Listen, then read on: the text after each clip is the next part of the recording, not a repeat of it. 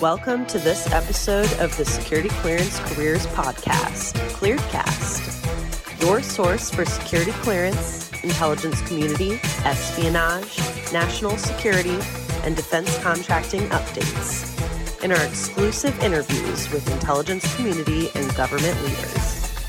Hello, and thank you for tuning in to this episode of the Security Clearance Careers Podcast. I'm your host, Katie Keller. And today we have Bill Merck on the line, who is a veteran leadership expert and author. And he is going to be sharing tips and advice on improving mental health in the workplace for both employers and employees. And we'll also be discussing how to utilize your previous experiences to enhance career development and mental health. So this is a great story for June, which is Men's Mental Health Awareness Month. But mental health in the workplace goes beyond a stressful day at the office, and it can relate all the way back to your childhood experiences. So is it possible that our childhood can affect both our career and personal development? I think so. And so today we're going to discuss just that. But first, Bill, thank you so much for joining me today. I'm glad to be here. Thank you for having me. Excellent. And I know I'm a JMU grad, and so I know that I have a fellow Duke on the line. Yes, you do. Yes. And so today I wanted to start, many agencies have aimed to make mental health a destigmatized topic within the security clearance process and at work as well. And so would you have tips for workplace leaders on taking mental health more seriously and how they may be able to show that to their employees and prospective job seekers or candidates interested in their organization? I think all good leaders, or any leader for that matter, is judged by others in the sense of how effective they are in their jobs. Do they meet their goals? Do they meet the objectives? Are they accomplishing what the organization wants to accomplish? To do that and be effective, it's important that the team that supports you is operating at their optimum effectiveness as well. And mental health is a big part of that. How do your employees, how do they come to work every day? How are they feeling about themselves and anything else going on in their life? That leads us to my impression of a good leader is one that gets to know their people. They understand each day when their employees come in. They can just sense how they're feeling. Is there something wrong? Is there something bothering them? And a good leader will delve into that a little bit, not get personal or anything, but just simply asking, you seem a little off today.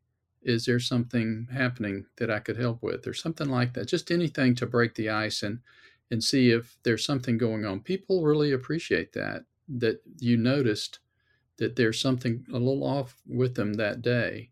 Leaders aren't psychologists, psychiatrists. They shouldn't start trying to really delve into solving some real complex psychological issue. No, I'm not saying that at all. But just understanding that their employees are having some problems, acknowledging that, and then if it seems serious, encourage them to go to seek some help, either through the organization that they're a part of or through their own medical network, but to seek some help outside. If it seems more minor, like they just had a spat, maybe just letting them vent for a few minutes will help clear up things. But please don't try to solve those problems for them. Just being a good listener will go a long way in helping. So having that listening aspect as a leader obviously is really important. And I think just making sure that you're engaged with your workforce. And I know that in today's business environment, and even for defense contractors, which is a big bulk of our audience, it can be a little tough working in this hybrid environment, and really making sure that you're still being engaged with those employees that are working in a hybrid capacity or working remotely, I think is also really important as well. Yes, it is. And an aspect of leadership that's probably near the top of the list is having good communication skills. A good leader is going to be communicating with their employees on a regular basis, listening to those. Communication involves speaking and listening and understanding what's going on. So if it's a hybrid work environment and some of your employees are working at home, as a leader, you need to stay in touch with them, either on the record, off the record, but in some way continue to have them feel part of the organization, not isolated. Sure. And you also touched on something that I think is really critical from an HR perspective is if an employee is experiencing something or you notice something is a little bit off, highlighting maybe some of those benefits like ERGs, which I know a lot of businesses have today, and making sure that you are pointing your employees in the right direction in that regard. And so, improving morale for employees is really important, especially in some of the high intensity environments that some of our contractors listening work in. And so, effectively managing burnout. But let's talk about how leaders can improve morale for their employees and maybe some of the consequences if you don't. I made a list in my book on leadership about the common mistakes leaders make. And I think that list just falls exactly into what you're asking about right now. If leaders do these things, they can create a real morale problem. One of them is micromanaging.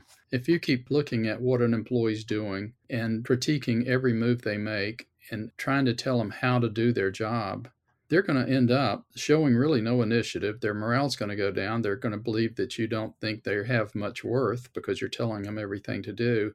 They're going to start to shut down and not really produce, expecting you to do it. So micromanaging is a good way to hurt morale right off the bat. Taking credit for the work of others is another thing that's problematic, and that is if you've done a great thing or something really good and you're proud of it, and then your boss goes to a board meeting and talks about what has been done that was so great and takes credit as if they had done it themselves and do not mention you, that's a morale killer. Being afraid to make mistakes, some leaders they're expected to lead. They're expected to lead. Employees look to them to make decisions. If the leader is afraid to make mistakes, that's will hinder their ability to make decisions. They'll be slow to make a decision, or they won't make a decision. They'll look to employees to do it for them.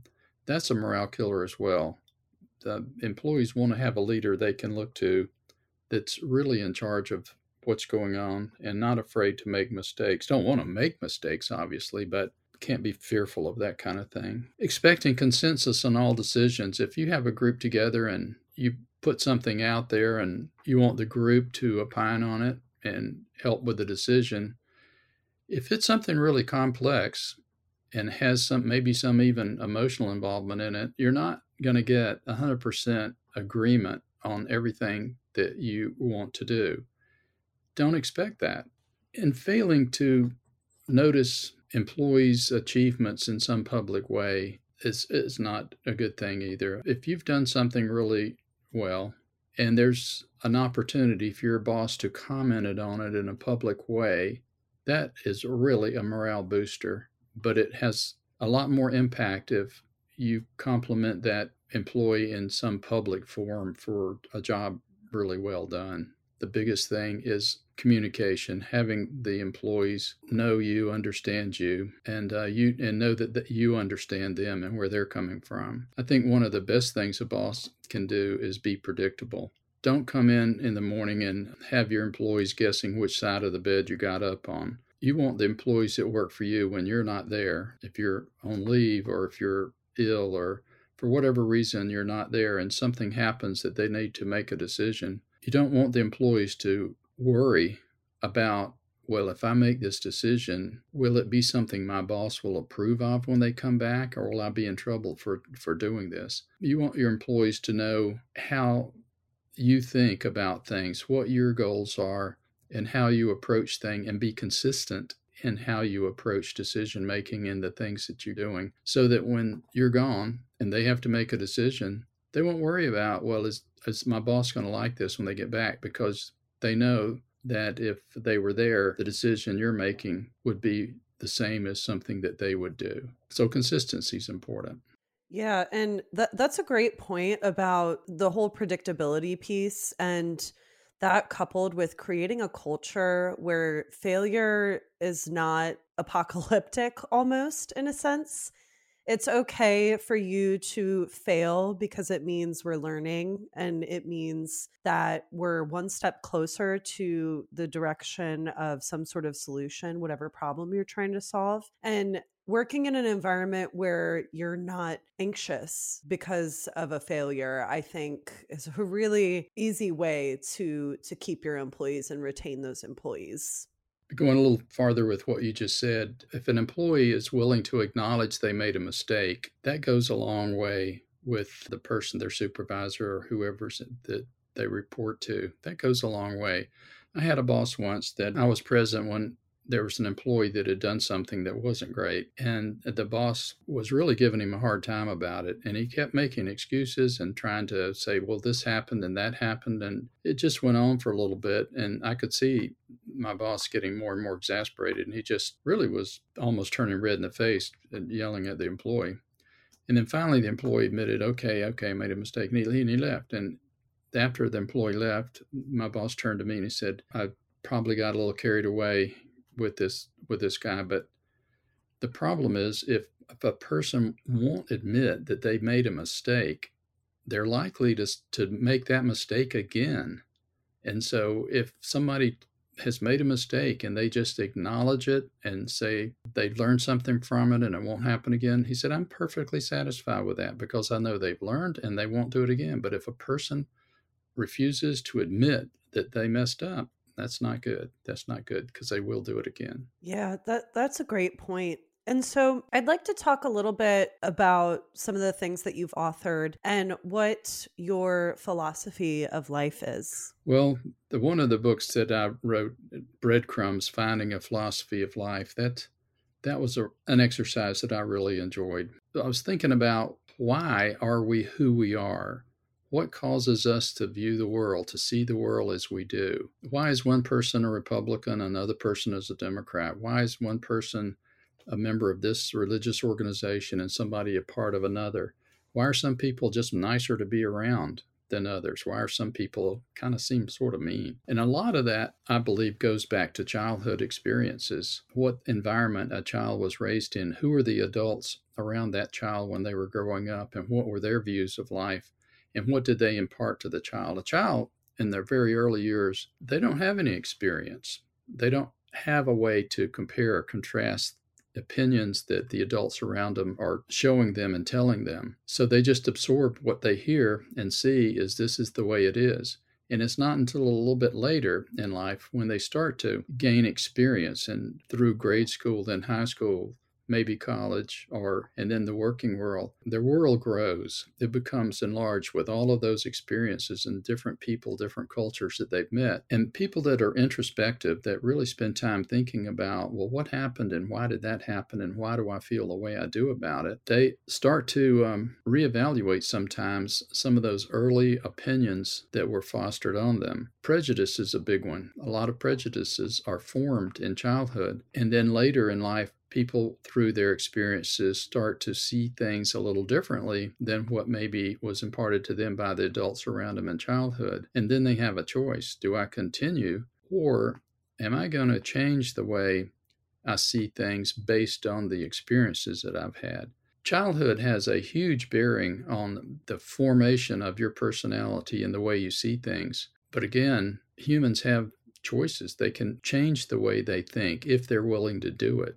I think it's important as professionals and leaders to understand that humans are dynamic in that way, and that certain experiences have led them to be the way that they are personally, obviously, but also professionally, and leads their own decision making. I know in my own case, when I started thinking more about why I think the way I do and realizing that certain experiences that I had made me view the world the way I do, I also realized that other people are similar in the sense that they have a unique set of experience that affects how they see the world. It allows me to be more understanding, empathetic to the way people feel about things, knowing that they're influenced by experiences that were really different from mine.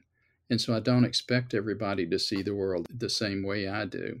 You asked me too, my personal philosophy of life is really some of the things that I've learned in thinking back over my life experiences, what caused me to believe the way I do. And so in my book, Breadcrumbs, I enumerated those in one of the last chapters. And I've learned through life too that I can do more I do more than sometimes I think I can. A lot of that really goes back to some military experience I had in training. And that was something that the trainers really push. And that is they push people to what they believe is their limit and then push them beyond that. And people are surprised to know that they can still perform, that they can actually do more than they thought they could. And that translates into life in other areas too. Your personal life, your business life, you can really do more than you think you can when you're really pushed to it. I believe things that are worked for are appreciated much more than things that are given that require no effort to achieve. You've probably experienced that in your life too. Things you have to work for, you appreciate them more than things that are just handed to you. I try to understand what people are attempting to convey when I'm listening to them rather than getting too hung up on the literal words of their speech. Try to understand what someone is trying to convey to you. You've heard people say before when they're talking to you things like, "Oh, what I meant to say was." That means they're struggling finding the right words to convey their thoughts, their meaning. I believe in the golden rule: do unto others as you would have them do unto you. That's really important. Sure. Well, and having balance within, I feel like that was a big theme over some of the things that you noted. Having balance and taking time for that creative expression, taking time for your family. And I think in today's work culture environment, have definitely shifted where it used to be you need to work 50 to 60 hours a week and you need to leave the office at 6 and get here at 8. And now it's more so we understand as leaders that to be at your most productive and efficient self, you need to have that balance. And so that's, I think, something, like I said, that has changed over the last few years. And so, speaking to maybe a population that doesn't have a lot of balance or is trying to balance things as a military family, making military moves, what have you seen in your experience with veterans and improving mental health specifically for that population? That's a good question, and there's a lot that can be said about that. Some military families serve in places and times of peace. Other military families have served and will serve in times of war, and the one spouse will be in a combat zone, risking their life on a regular basis, and other parts of their life will be in a peacetime environment where it's more like just an 8 to 5 job, but with more structure. My experience with military veterans, it depends a lot on what branch of the service they were in, when they served, where they were stationed, whether they were in it as a career or if they were in the old days drafted or in it for a short time, like I was in it for 3 years. I had a lot of experiences with people during that time, and they were all different. And then I've seen people when they're out of the military, particularly career military people, that are going into civilian jobs, making that transition from a military life to a civilian job. And it's difficult for some of them because, let's say, in particular, if they were an officer or a non commissioned officer, they got used to being in control, being able to tell people to do things and expect them to be done without any lip about it. When you get into civilian life, people don't quite react quite that way. When you say jump, they say, not maybe not out loud, but they're thinking, why do I need to jump? Explain it to me. And so and that might frustrate somebody that just has gotten out of the military who's used to telling people to do things and expect them to do it immediately. So there's a big adjustment there. And if they realize that and think about it, they can make that adjustment a lot easier for themselves. It kind of goes back to thinking about listening first off, but also thinking about what the person is trying to convey and understanding that everyone's experience might be a little bit different. All of our, unique means one of a kind. Some of our experiences are unique to each one of us. None of us have had the same exact experiences throughout life. They've been all over the place, even being in the same family. If you're the oldest child, you have a different experience than the second child, the third child, the last child, all of those experiences are a little different. Your parents change over time. Their financial situation changes. The time they have to spend with one child is different from the time they have to spend with each of, say, 3 or 4 children. All of us come from a unique background, and recognizing that helps us to be more empathetic, I believe, in our dealings with others, to give people room rather than trying to control them in what they do, which doesn't work. Sure. Well said. And so, Phil, I really appreciate you joining me for the Security Clearance Careers podcast today. For more information on leadership and other career advice, you can visit news.clearancejobs.com.